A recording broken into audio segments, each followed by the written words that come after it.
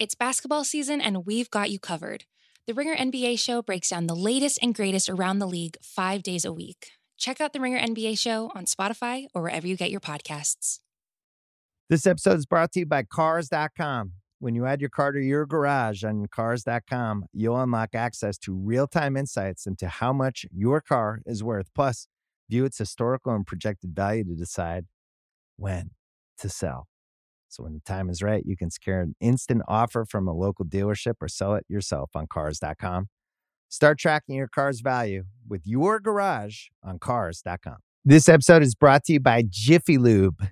Cars can be a big investment, so it's important to take care of them. I once got a car that I started out with 25,000 miles on. I got it to over 200,000 miles because I took care of it. You know how you take care of a car?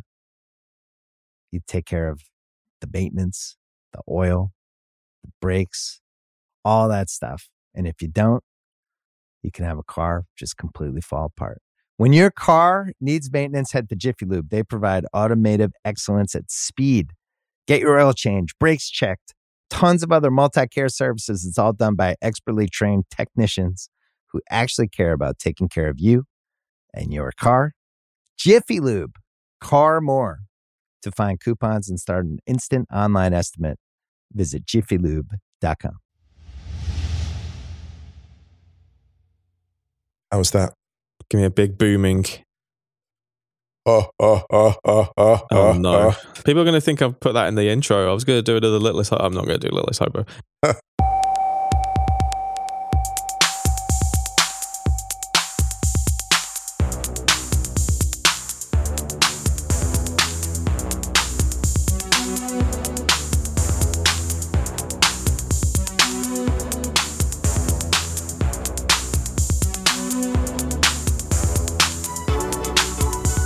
Hello and welcome back to the Stadio Podcast, Ringer SC. I'm Musa Okwonga. I'm Ryan Hun. Ryan, how are you doing? I'm all right, thanks, Musa. How are you? Good. Interesting weekend. Plenty of incident. Lots of highs. What did you do?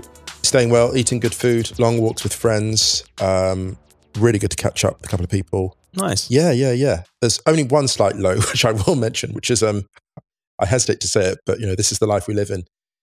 So I'm going for a wander and then someone walks past me in the middle of town and they've got like this clothing brand which is really favored among the far right in Germany, and it's a well-known brand, and people always say ignorance is bliss, but actually I disagree. Shout out to my first ever girlfriend in Germany who I dated, who knew all about the far right stuff. She told me what to look out for, and I feel like in the times we're in, it's good to know the environment you're in. So yeah, it was a bit of a low, but I was also like, I'm glad I know what this is. I almost went up to the guy and was like, what this was? You knew what this was? Actually, on that, like, oh my God, I listened to Stadio. Oh my goodness. Whilst we're on lows, we had obviously more booing of taking the knee on the England game on Sunday. Yeah, and Max Rushton wrote a tweet about it, which someone tagged us in saying, like we said on Stadio, we mentioned it last time. And some very clever chaps decided to respond to the, if it walks like a duck and quacks like a duck, it's a duck, with the trouble comes when you're so obsessed with duck hunting that you see ducks wherever you look, whether they're there or not. And the Stadio account, who I don't know who runs it actually, but I'm glad that we don't have anything to do with it. Yeah. No one's obsessed with duck hunting, they said. The gentleman kindly responded again, in my metaphor, they are, use a bit of imagination. To which someone else chimed in saying, a quick look at your tweets makes me think that you quack a lot. Yeah.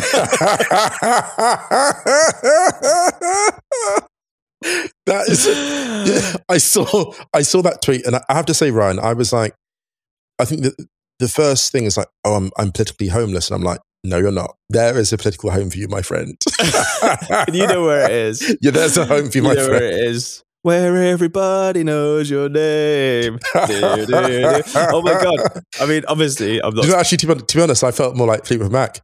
Tell me lies, tell me sweet little lies. Tell me lies, tell me lies. Oh my God. Oh no, harmonizing disguise. Ding, ding, ding, ding, ding. I sing far too much on this podcast.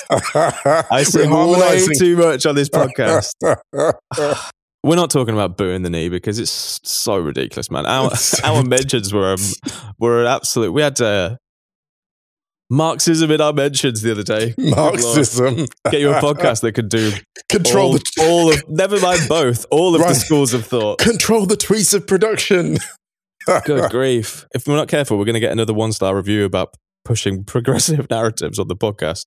Oh my goodness, terrifying. Let's move this on. Anyway. We'll begin in the usual place by saying we hope everyone is staying safe and well. Safe and well. Hopefully, if you're allowed to get out and about, getting out and about, getting a little bit of sun, getting vaxxed, remember? Indeed. Yeah. If for no other reason, it will eventually make you immune to Moose's takes. Once you've had the vaccine, Moose's takes will wash off you like it's like you're wearing Kevlar. Exactly. It'll just whoosh. It's like 3 Champions Leagues. Exactly. You can be immune to my takes. How about that? I think he's a generational talent. That's compelling. It's the football bullshit bingo vaccine. There we go. That is so compelling. There'll be queues around the block at this rate. Queues around the low block. Oh, you're welcome. You're very welcome. You can all have that one. We'll see you next week. Bit of admin, obviously, Stadio today. We're doing a what if episode. We're going to round up a couple of fixtures and leagues very, very quickly, and then we're going to move on to our final what if of the season. Righty's house will go up Wednesday. You, me, and Righty. We're going to chat a little bit about the Euros. Look ahead. Some teams we fancy, some teams we don't. Some players we're looking forward to seeing. Might chat about some kits as well. Don't forget to check theringer.com/soccer. There is a Euros entry survey going up from a load of staff members from the Ringer. Yes. Which did you do yours? I did, but I did mine as well. I didn't put explanations, and now they're all going to look very cryptic. They'll just be like, "He just declared that's going to be it. That's a prediction." Well, I mean, that's your energy. Yeah, I suppose it is. People who know. Yeah, they know what Moose is like.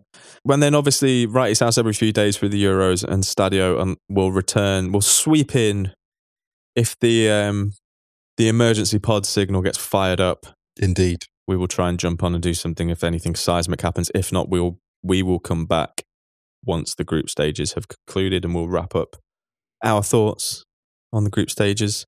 And then remember, we'll be popping into the Ringer FC feed after every single stage of the tournament.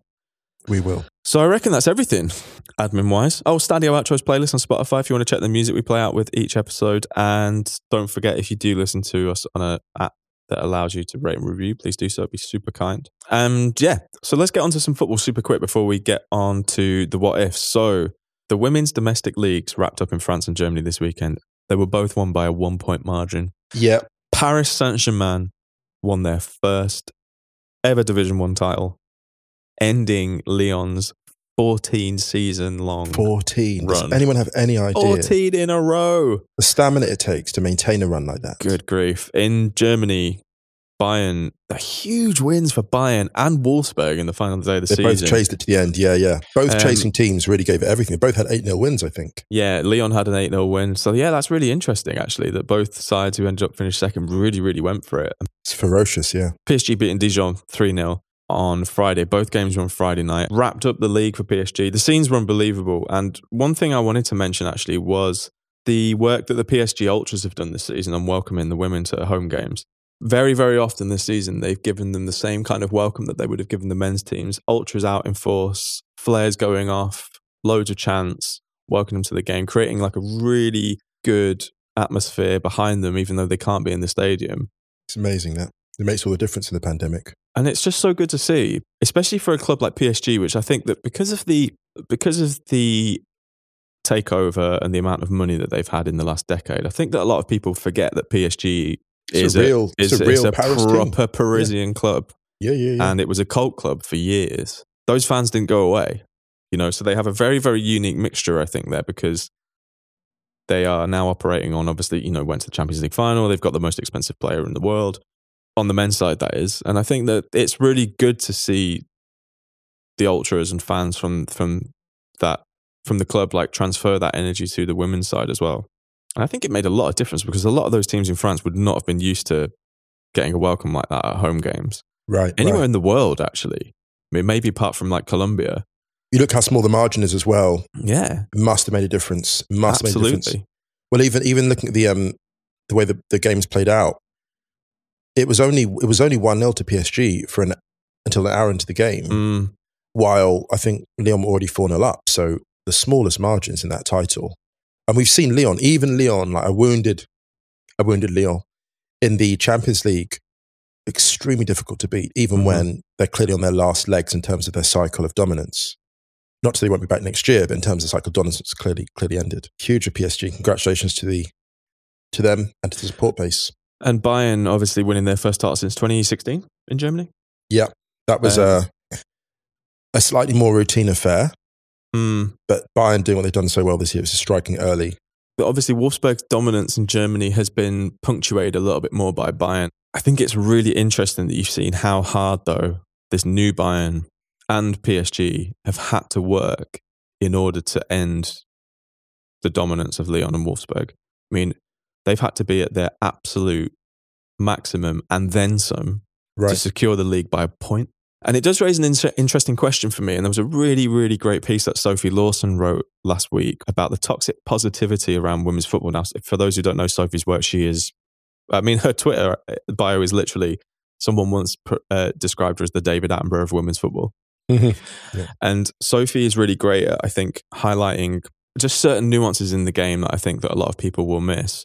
And we've said this a million times before on Stadio, and I want to clarify again that even though we cover a lot of the women's game and we watch a lot of the women's game, there are people out there who are absolute professionals who have been covering it for a lot longer than we have, when there was far less interest around it, and continue to do so. And those are the people that I would refer you to. I would never listen to us and that be your fix for women's football. I would definitely continue reading. We posted a thing a while ago on the Stadio Twitter about people writing about women's football and who to check out. And we often retweet people, obviously, like Jasmina Schreimler in Germany. Sophie's great. Amy Rushguy for goal. Katie Wyatt. All of these people. There's so many. But Sophie wrote a really interesting piece about the toxic positivity in women's football. It made me think about these two title races in particular, because as great as it is to ever see a reign of dominance end, it is quite interesting that those levels of dominance were ended by clubs that are essentially super clubs. Right. The only slight downside for me is just this, is this the normalization on the men's side now crossing over to the women's side because the clubs have realized that this is a goer. Right. When huge runs like this come to an end, it's very, very easy to instantly say what that team whose reign came to an end did wrong. But I actually think in this instance, it is just very much of the competition is getting way stronger. And the only thing that I would hope for is that it doesn't, again, it doesn't organize itself into the same kind of hierarchy that we see in the men's game. It would be great to see, people like Turbine still challenge in the Bundesliga again, or, Essen. Does that make sense? Yeah, of course. Essen as well. Like teams that are really coached very well, don't have the resources, but... Yeah, I mean, Essen had a really disappointing season this season. I mean, it's understanding that they lost their two best players over the last two seasons. Right. To Bayern and to Wolfsburg in Lea Schuler and Lena Oberdorf. But still...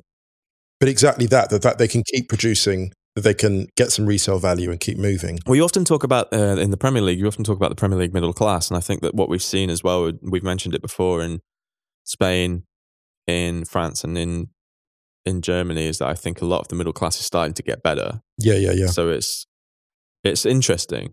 But yeah, props to Bayern, props to PSG, and also elsewhere, quickly, to Argentina. Yes. So Cologne won their first major title in 116-year history. They won their Copa de la Liga Profesional, beating Racing 3-0 in the playoff final. The scenes from that were incredible. There was an amazing video being shared of a 91-year-old man who'd never seen his club win anything and was just beside himself. He was absolutely beside himself. They won a second division title in the 60s, I think, but this was their first kind of like Premier Division title. So that's absolutely huge for them. Really excited for them. And it's funny because Cologne, for those listening of a certain vintage who bought World Soccer back in the day, Cologne were a team you always just saw like a perennial on the league table. Always they're never quite up there. Yeah, finished runners up in 97 in the Argentinian First Division and were finalists in the Copa Sudamerica in 2019, so a couple of years ago. It's basically the South American equivalent of the Europa League, I guess. Yeah, and they've been on the verge for a long time. Yeah. Yeah, but the Copa de la Liga, which is the title that they won, was a tournament that came in to replace the traditional league format because the league in Argentina was suspended for, it was like over 6 months, I think, last year. Wow. Yeah. So yeah, props to Colón. Oh man, let's go from South America to North America. Yeah. And specifically, Denver, Colorado. Big congratulations to the USA, who defeated Mexico 3-2 to win the first ever CONCACAF Nations League Cup. No, Nations League. Yeah, this game was it was true to the season. It had everything, had all the vitamins. It was very chaotic. Very chaotic. I'm not sure if it was the... well, first of all, I'd like to just go a little bit mischievous, if you don't mind. Go for it. Many thanks to everyone who was tweeting at us, telling us that we had to do something on this, despite it being a game that kicked off at 3 a.m. our time. So, just give me a minute, guys, to wake up, watch it back, and record a podcast on it. Just give me a sec, guys. Only caught... it was funny because I only caught some of the game because I'm... You were awake, yeah, but I sleep at normal human hours, so I was asleep at 3 a.m. on a Sunday night. Sorry to jump in. I was only awake because my sleep patterns have been ruined recently, so I only caught it by chance. And I caught the latter part, and someone actually wrote, like, we have a podcast on this. I thought, well, Ryan hasn't seen it live, or he hasn't followed it, and I hadn't followed it from the start. We watch it back, though. We know, we keep an eye on stuff. Like, we do. But I mean, just put it out there, though. In theory, we weren't even supposed to be doing a podcast this week at all on the original schedule, and I mean, it's funny with international football stuff, and I just want to throw this out there a little bit because obviously, the Stadio is now on the Ringer, but we don't do a huge amount of international stuff anyway, usually if we focus on club football. So, I mean, I don't think we spoke much about the European Nations League when that was on the UEFA Nations League, but I think with this game being such a big game because A, it was the first one, B, it was against, two arch rivals in terms of Mexico huge rivals, the USA, who, footballing wise, they are obviously the two biggest footballing nations in CONCACAF. Yeah. I wonder whether the hysteria around this game was because it was Mexico. Because, they've won, 6 Gold Cups before? The US? Right. But only, which year was it? I think it was only 2007. It was Mexico that they beat in the final. So, but they won it a few years ago. Maybe because it was the inaugural one. Fans back, maybe fans in stadiums against Mexico. And just a wild game of football. I mean, quality-wise, it was very chaotic. It was very enjoyable to watch back. Yeah. So on that note, I think, let's talk about the game a little bit. Obviously, I think, and again, I think why this felt like such a big victory was because it has the golden crop of US youngsters in there. Yeah, and it's almost winning something together. Yeah, I mean, it's big for them. I think it's big to win a trophy, obviously ahead of the Gold Cup starting in July, which in reality is the big one. The Nations League is good, and you're never going to sniff at any silverware as any side really. But it's really important for the US to use this as like a stepping stone to really make an assault on the Gold Cup because that's the one. Yeah, and the reaction of the Mexico coaching staff, you could see how much this meant. Martino got sent off. Got sent off. But I mean, the great thing as well for the US, I think, is that Mexico. I don't think this is a vintage Mexico side, but even when they're not vintage, still dangerous. They know how to hurt teams. I mean, you saw how they stung Germany in 2018. Right. They are never an easy side to play football against, Mexico. If you remotely half step on Mexico, they can hurt you, no matter what kind of squad they have. So I think going a goal down so early on, it was quite a poor start from the US. But to get back into it, it's funny. Like VAR is so interesting that Hector Moreno had the disallowed header. Yeah, which would have made it 2-0. I think that with the momentum Mexico had would have been very, very tricky for the US to get back into it. Difficult, yeah, because Mexico they're not normally that generous when they get the noses in front. And McKennie actually stepping up.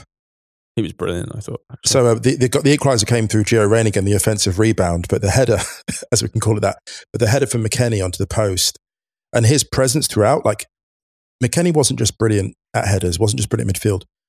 But McKennie is often first to the scene when there's a brawl. And that's interesting. I think you said this before, didn't you? You said, like, when a player is in trouble, it's who steps up. And it's, you're not trying to encourage violence. It's more like the indignation and the protest he is often leading the pack. Mm. And it's interesting how he's become a leader like that. It was there at Schalke, though. Do you know what? When Schalke were going down. Okay, yeah, it was there at Schalke. When Schalke were playing poorly, McKennie always stood out.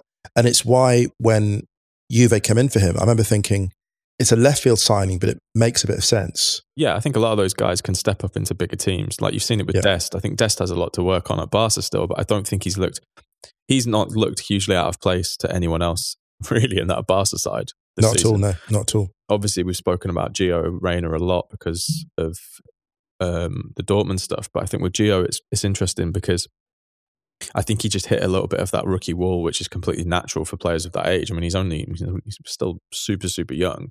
Also, that position is hard. Yeah, and you know, when you're kind of going for a title, you've seen it with Pulisic. Like Pulisic at Chelsea hasn't been able to nail down a starting spot. If I'm being brutally honest, I think I've said this before. I think that is a good position for him at the moment at Chelsea, or it was in the latter stages of the season. I think having him to come on against tired defences was a really good tool for Tuchel to have. But he'll eventually get a starting spot.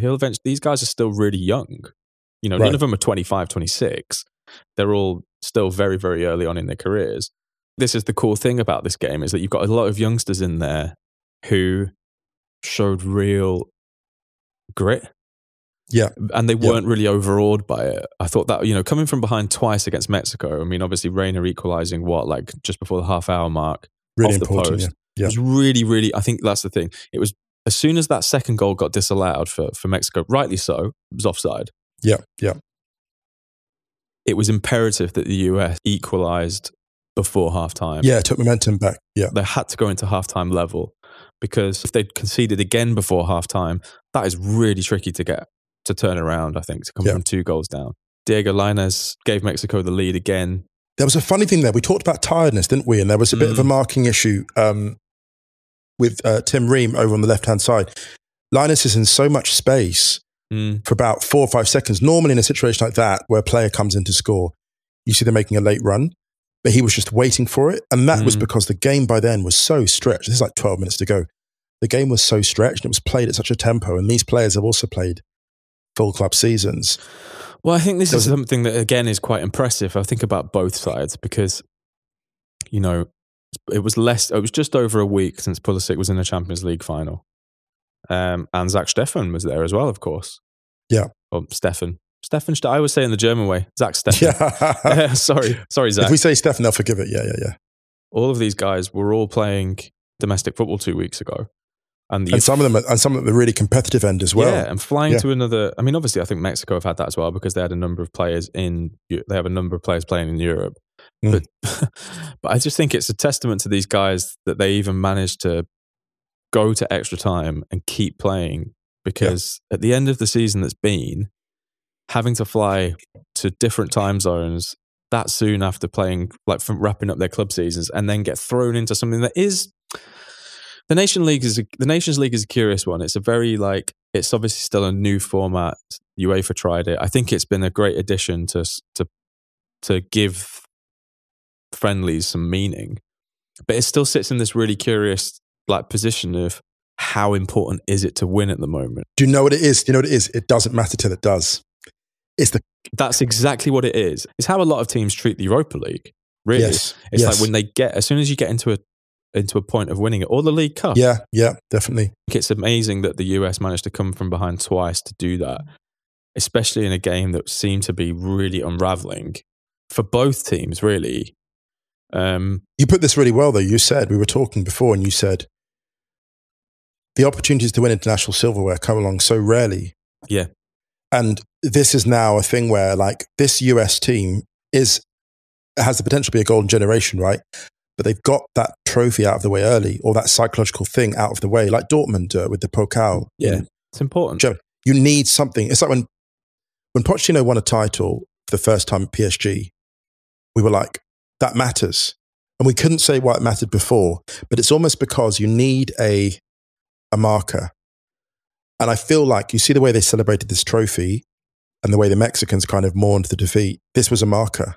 Oh, 100%. And I think something really interesting as well that I thought was that you had 3 goal scorers for the US who were all won major silverware at their club sides this season. And I was wondering if that's ever happened before, whether you've ever had I mean, obviously that's quite a niche stat. That's like very much like a Duncan Alexander stat.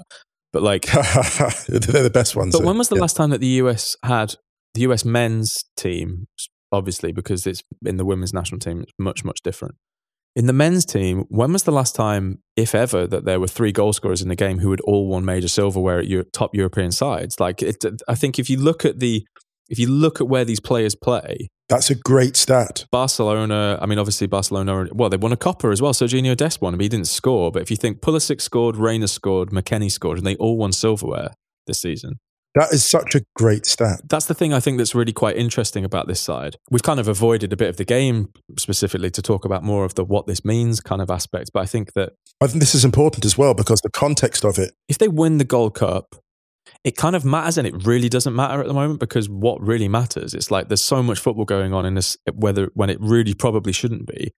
Yeah. That you can totally feel for some of those top players underperforming if they get deep into a competition like that, because they've basically been run into the ground all year.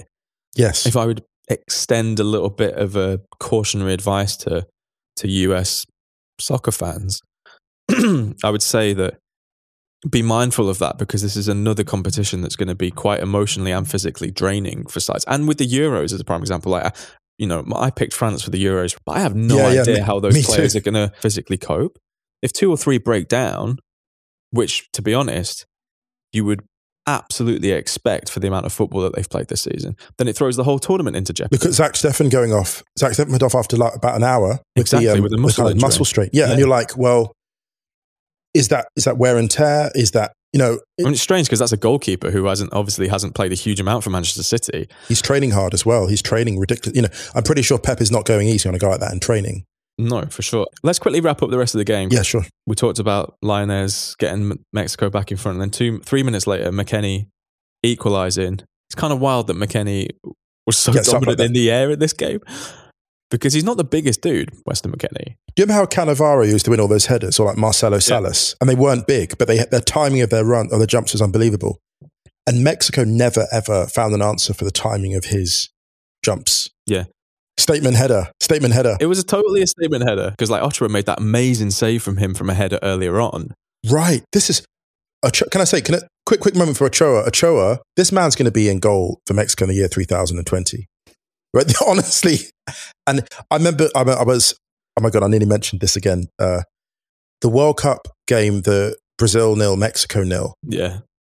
And I'm sorry to mention being in Brazil, but there's a point to it. So on this beach, it's Copacabana, right? And Ryan, everyone's mate. This is like the first game that all the Brazil. Sorry, it's the first game that all the Brazil fans have basically brought out their like cocktails on the beach. It's the first game that like all the like rich Brazilians are on the beach and they want a big party. And Ochoa silenced an entire beach, and everyone was waiting for the big moment, the opening goal of the tournament, like the opening goal of the game. And Ochoa was like out of this world. And I'll never forget, this man silenced a bunch of Brazilians go home like. Gutted. And this one man, and like watching Ochoa do it again in this final, I just thought, you've been doing this for like, what, 15 years? He's been that good. Done.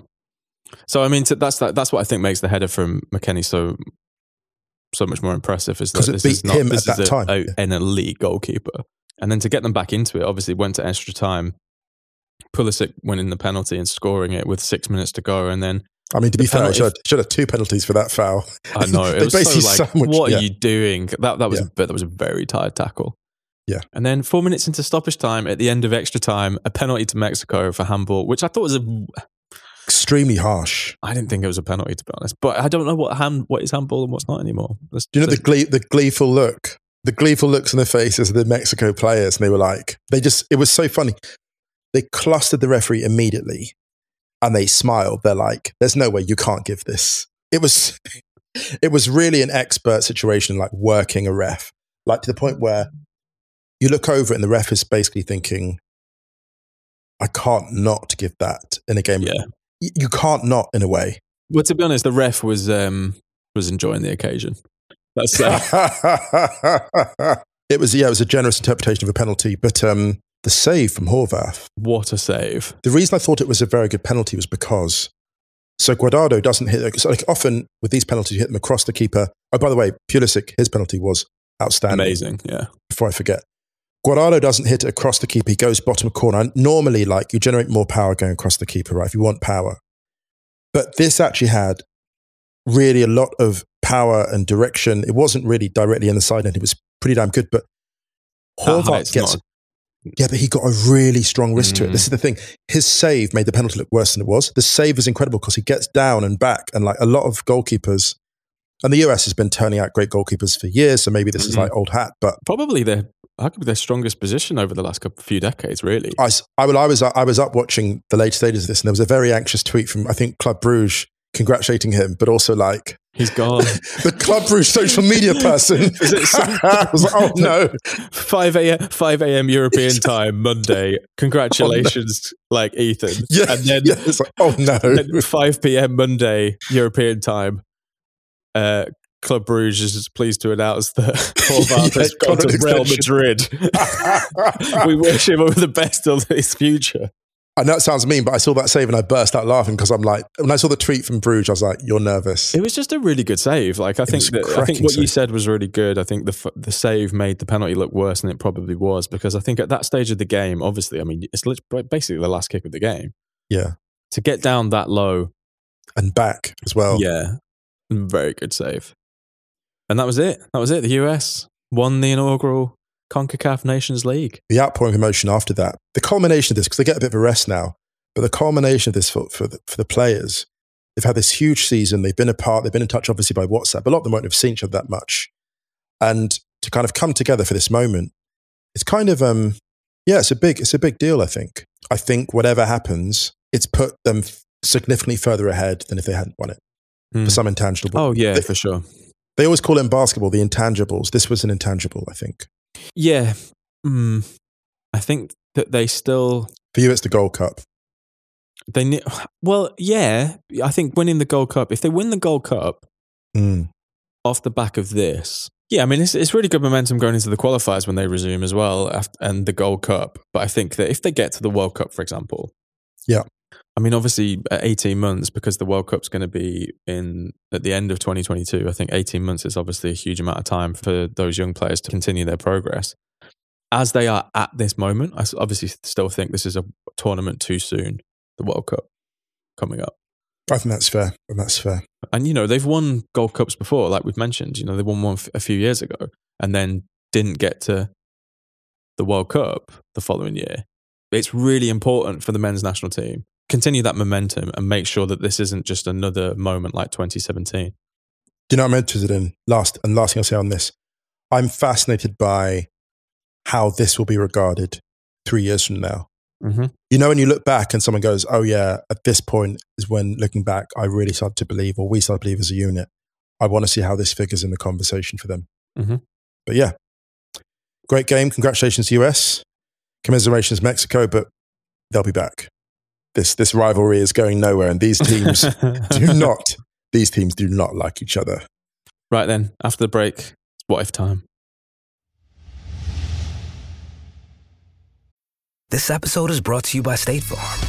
You might say all kinds of stuff when things go wrong, but these are the words you really need to remember. Like a good neighbor, State Farm is there. They've got options to fit your unique insurance needs, meaning you can talk to your agent to choose the coverage you need, have coverage options to protect the things you value most, file a claim right on the State Farm mobile app, and even reach a real person when you need to talk to someone. Like a good neighbor, State Farm is there. All right, man, what if time? Do you want to go first? This one's from Oliver Kirby, at Oliver G. Kirby on Twitter. What if Dortmund beat Bayern in the 2013 Champions League final? I'm thinking of career arcs for Lewandowski, Klopp, Gundogan, the fallout that affects them and other clubs. Wow. Okay. That's interesting. So now there's a couple of things here. There's the fallout for Dortmund, obviously, and the fallout for Bayern. Now, I think just to start with very quick with Bayern, I think this is a traumatic defeat because they would have lost 2 straight Champions Leagues, one at home to Chelsea in their own stadium, and they would not got the redemptive 2013 victory. So that's 2 defeats back to back for that generation of players. And this would have been a heartbreaking defeat because they just destroyed Barca in the semi.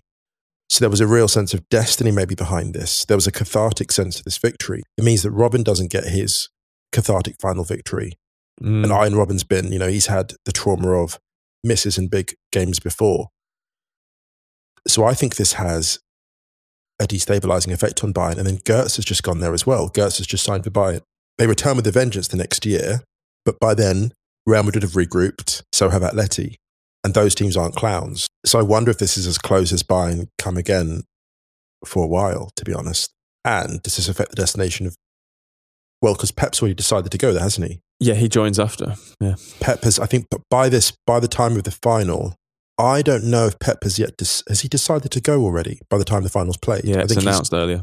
He's announced that, yeah. So Pep decided to go there. For Pep, I think it's better if they don't win it that year. Of course, it gives him permission. Yeah. From a Dortmund point of view, I think it's really interesting because they lost the league by 25 points that year, and they were only a point ahead of Bayer Leverkusen. So there's a big gap at domestic level. Obviously, Götze, like you said, has agreed to go. He's sat in the stands at Wembley already knowing that he's basically a Bayern player after the final. The thing that's interesting for me is the Lewandowski case, because Lewandowski joins after the end of the following season. Dortmund do close the gap domestically, but they still come 19 points behind Bayern in the league. However, I don't think it changes the trajectory for Bayern a huge amount in terms of... For Dortmund, it does. I wonder whether it means that Dortmund can bring in more players, maybe keep hold of Lewandowski. You hit Lewandowski with a contract extension there and then. With peak Lewandowski. Yeah. And Klopp obviously has proven that he's done it. He can do it. In 4 or 5 years there at Dortmund, they've won like a double, like another league title and a Champions League. And does Klopp hang around? Does Klopp hang around? Well, it's tricky because actually, if you think about the trajectory of it, the downfall of Klopp at Dortmund, timeline-wise, is extremely similar to what happened to Liverpool this season and the distance from their Champions League victory. Right. Obviously, there's different things at play here with the pandemic, and the personal stuff. Yeah, for sure. I think the thing that makes it interesting is that obviously Dortmund haven't won the league since then. There was a couple of things that go into creating the environment or the conditions that we've got now, right, in Germany. And I think that Champions League final was won because I think if Dortmund had won the game, right, it wouldn't have been a robbery. No, that's right. That's fair. It's the psychological impact of winning that final. The law to go and play for Pep is always going to be there for a number of players. But then you've also got Klopp has secured himself as an absolute elite manager in the eyes of the world, even though everyone knew he was anyway. Do you know what I mean? So people knew that. But still, you know what it's like when you get to finals, you have to win them. I wonder whether it shifts the psychology at Dortmund of being like a place that you develop and then move on. Because it's proved that you can win the very, very top title. And I think that happened when they last won it in the end, towards the end of the 90s. I don't know, man. I think it makes Dortmund a really, really attractive destination. Well, don't forget in 98 how hard Real had to fight to beat Dortmund. I think they went to the semi, didn't they? And Redondo basically put in a masterclass, and that was the only reason they beat them. And you win a Champions League, it gives you this astonishing momentum, and it creates unpredictable results, which is why we're doing a what if about it. But one of them is really Dortmund win a Champions League, a different caliber of player answers the phone or agent answers the phone. And there is that 2-year window where you pick up some players who wouldn't otherwise go there, which changes, I think, the entire arc. Also what it does for the German league.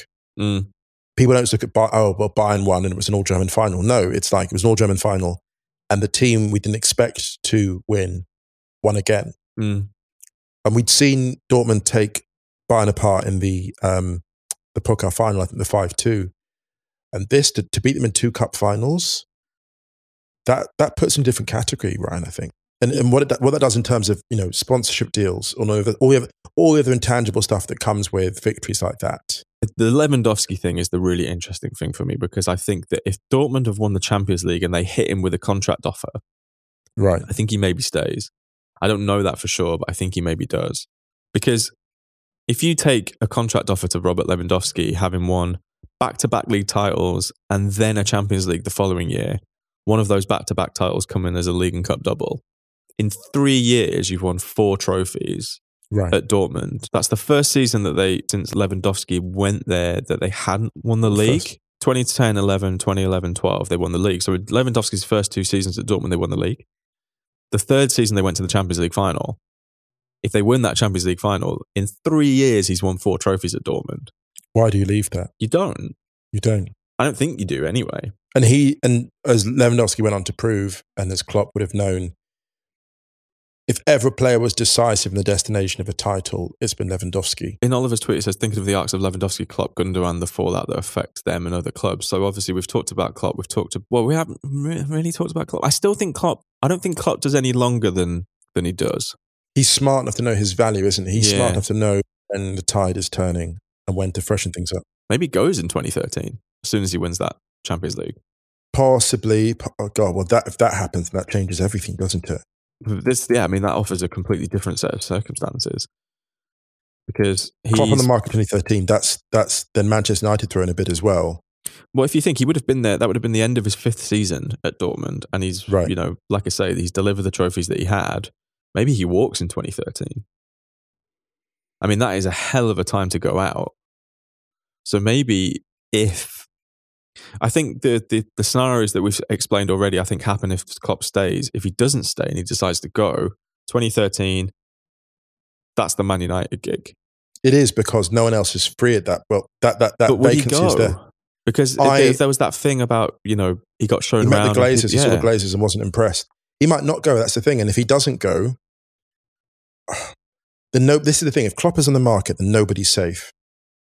A Champions League winning manager gets an offer from Chelsea, gets an offer from anywhere, frankly. I mean, Chelsea will offer you the job, whoever's in charge. I love you, Chelsea, but you're not afraid to pull the trigger. But no. Chelsea could offer Real. Why not? Like, they'd offer.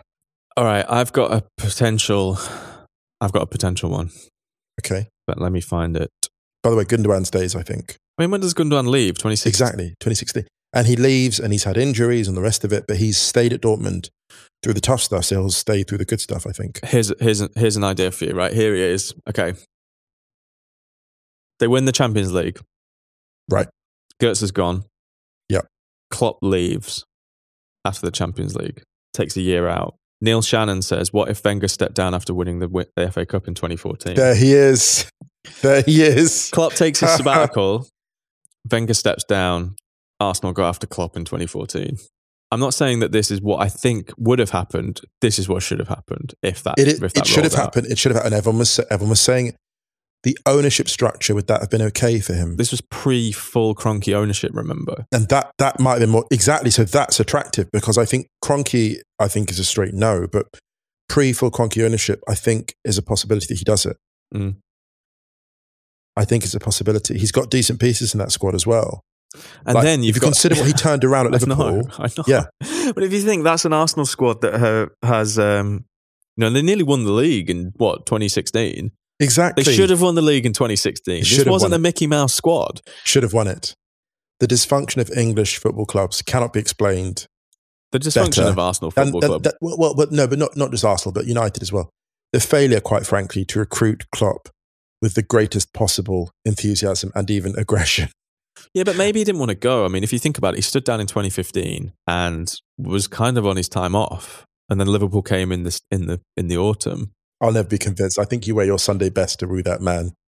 I think you woo that man with everything possible. And no, respect to Liverpool, they did a great job of it, but I will still never believe that he was recruited with sufficient enthusiasm by other people. Yeah, I mean, that was my ideal scenario, but I genuinely think that actually there's something about, I've said this before, Klopp and Liverpool makes so much sense.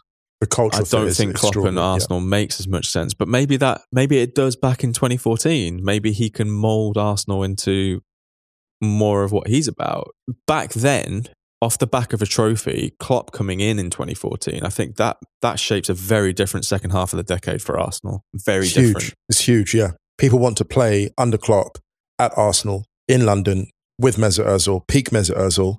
And the Germany team is on its way to win that World Cup. But then what happens to Liverpool in 2015? It doesn't happen for them because, and this is no disrespect to them, it's because the amount of work, and I say this out of respect, the amount of rebuilding, obviously Rodgers did a great job, don't get me wrong, but Klopp did make some significant adjustments that took them on the final, I would say 20% of the way. And those don't happen without him. They just don't, because there's very few managers. We said this before. Liverpool end up getting, I think, one of the managers who isn't the sort of 3 best in the world. Do you think Liverpool make a move for Pep? I think it'd be really smart if they did. I think it'd be an amazing move for Pep. I think that'd be a brilliant move. I mean, post Pep at Bayern, the competition could come in from those two. I think they have to start recruiting early, though. I think Liverpool actually, funnily enough, they're the one club that have the vision. If there's a sense that Pep is on the market, Liverpool have the vision to compete. And also they've got the Spanish connection. They had Reina there as well. They've got like a really good Spanish heritage there as well, Liverpool. Pep at Liverpool, I think, is an excellent fit, actually. I mean, if you think when did they fire Rodgers? It was in like September, October time, right? Was that right? October, November? Yeah, October 8th of October, Klopp took over at Liverpool in 2015. So say for argument's sake, he's at Arsenal. Liverpool want to fire Rodgers then. I wonder if they may just get a caretaker until the end of the season and make a move for Pep then. The problem with the City thing is, though, I kind of think it's inevitable. They've been recruiting him so early as well. So hard. And they were essentially building the club to get him there. Yeah. So I think it's a great idea, or it's a great, like, hypothetical. Strong but hypothetical. I can't see it. Yeah. But I'm not actually sure it does change that much. I think I've never seen a club build themselves to recruit someone that early out in terms of all the infrastructure. That was their entire thing. Yeah. I don't know. Yeah, I mean, we haven't really got a definitive answer on that one. Should we? It's so good, yeah. But sometimes a what if just remains a what if. It remains open ended. Listen, some of the best stories have no direct conclusion. So let's just. It's like the end of Inception. Exactly. We're still spinning on that. Still spinning. Let's take a break and we'll do another one after this. Gavin Littman says, what if Ramos missed that header and Atleti win the 2014 Champions League finals? Oh, 2 very similarly linked ones. I like these. Does the balance of power shift in Madrid/La Liga? Does Simeone stay on after having won the La Liga Champions League double? What would have happened to that Madrid side? I think it's very, very similar to the Dortmund one we had before, actually. Yeah, exactly. In the sense that it doesn't change much for Madrid. No. Madrid will carry on. Madrid will find their way to win. Madrid will carry on winning Champions Leagues because that's what Madrid do. But it changes things for Atleti, for sure. But, though, they still haven't got the Decima. Yeah, but I think in the long run, it's Madrid. That base, that squad, that core keeps being competitive in knockouts and gets a Champions League. It gets the Decima at some point. I think their depth of talent, they end up winning a Champions League at some point in the next 10 years. They just don't get a dynasty. Does Zidane still end up coaching them? I think he gets his go eventually because I think that's the way the power works and accrues in Madrid. I think the bigger impact, as you say, is for Atleti. I think they go through where the question is, Simeone wins a league title, obviously, for Atleti and comes back to restore glory and gets that glory European level they didn't get in 74. So in some sense, it's the end of one chapter, but the start of a new one. But I think actually that might even deepen his fervour and his belonging because once you've done that, what's actually tempted him away? The sense that he is stale, the sense that he hasn't got a way to take the club forward, that's what I think has pushed him towards the door, not a sense for a new challenge, because I think that Simeone is someone who can be satisfied by success at one club. I think he's almost unique in that respect. He's kind of like an Uber Pochettino in that sense. I think it's the quality of player that Simeone attracts now again. I think that it opens up a different level of attacking talent that come to the club. And it allows him to make the evolution that he's making now with Joao Felix, I think comes slightly earlier. You think? Because does that make sense? Because what happens is when you won a Champions League, everyone's coming for you. Everyone's sitting deep. You're not the underdog anymore. You've got to counterpunch. You've got to play on the front foot. So Simeone is thinking, we can't do the Atleti thing of counterattack now that we've won because teams are just giving us the ball. So we have to find new tools. And I think that changes the conversation for them. I think it makes them thrilling. I think it makes them more exciting earlier, actually. Again, I wonder what this does for Ancelotti because he gets fired after that 2014 final, no doubt. No question. And then that's really interesting because he has a year out after the Real Madrid gig before going to Bayern. But I wonder what that does for his career. I don't think he ends up at Bayern at all. No. This is so interesting because this is also the summer that they go to the World Cup. Is this a pivotal year then? Because this is also Barca are rebuilding. Neymar is coming to the end of his first season. at Barca. He's been somewhat deferential to Messi, I think people have been saying, but he's still just getting used to European football. And then, of course, Luis Enrique comes in the next year, and I don't think it changes anything for Bayern. For Barca. I don't either. I don't think either. I think that Atleti, Barca becomes the kind of more of the head-to-head. I think it does have a shift. It's a tough one, isn't it? Because you know what it is? The reason it's tough, Ryan, is because those teams are so sure of themselves in terms of their identity.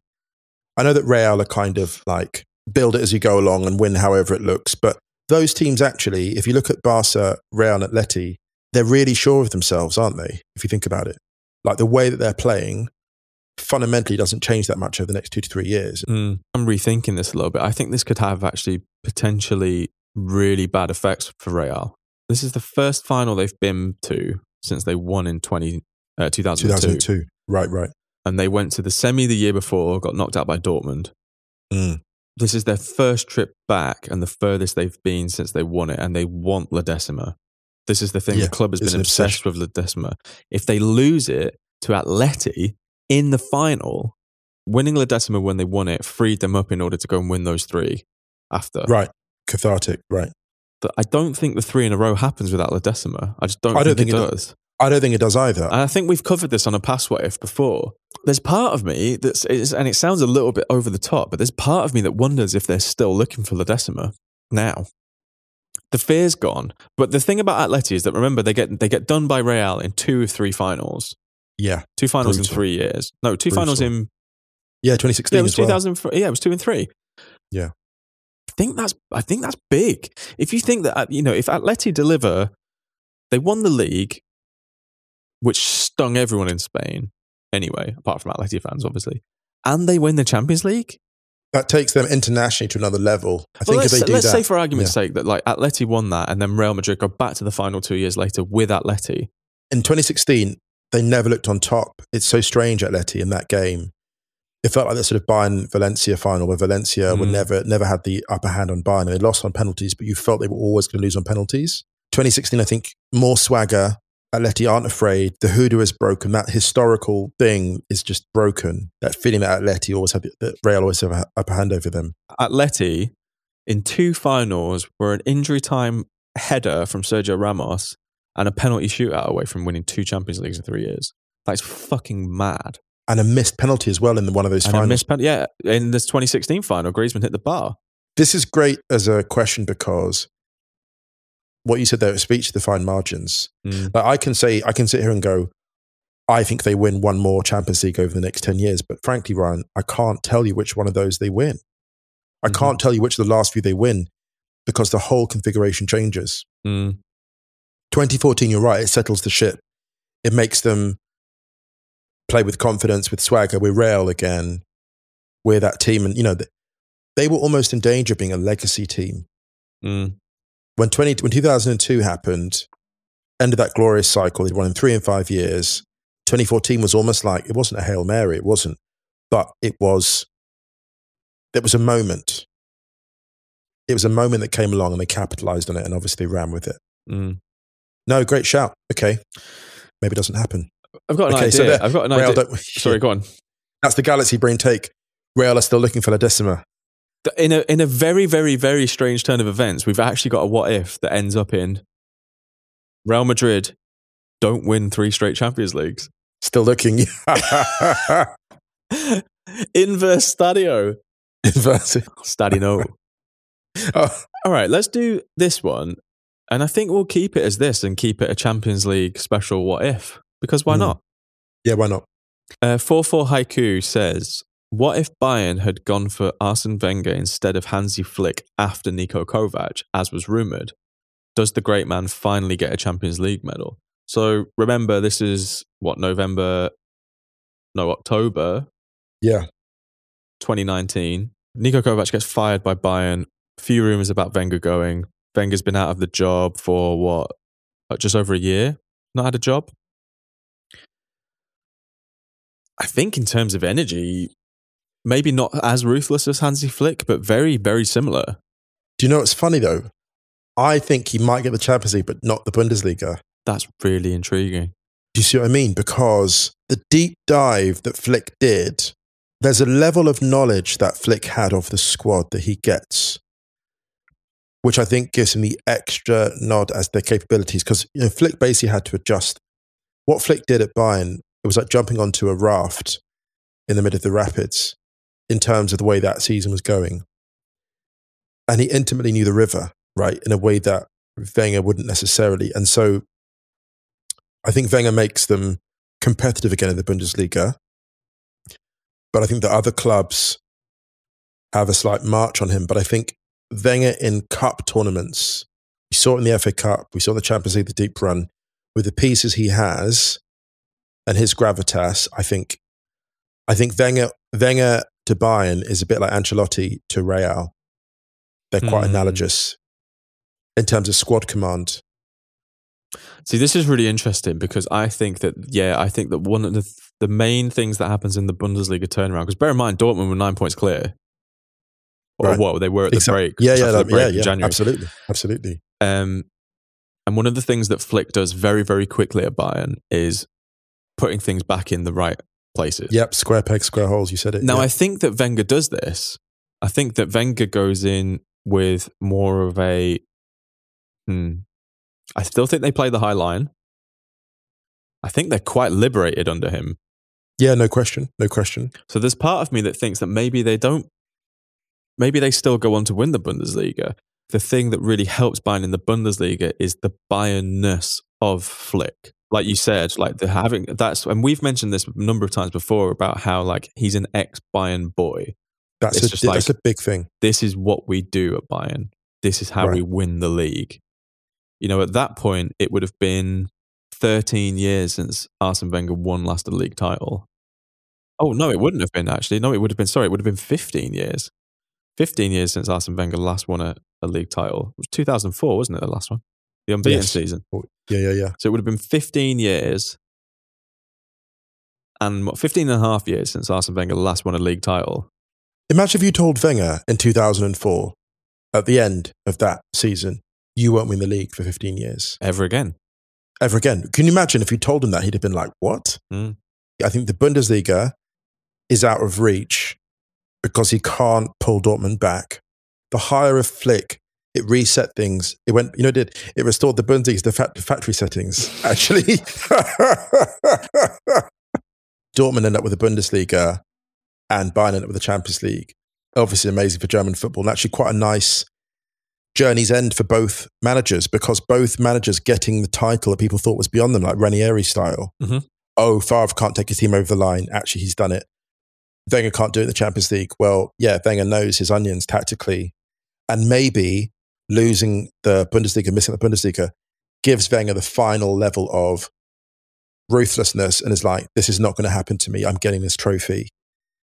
And he pulls out all the kind of spades and actually surprises people, does a couple of things tactically quite interesting in the late stages that overcome teams. Because remember that there's a huge break and then they have the knockout tournament in Portugal, but it's single-legged.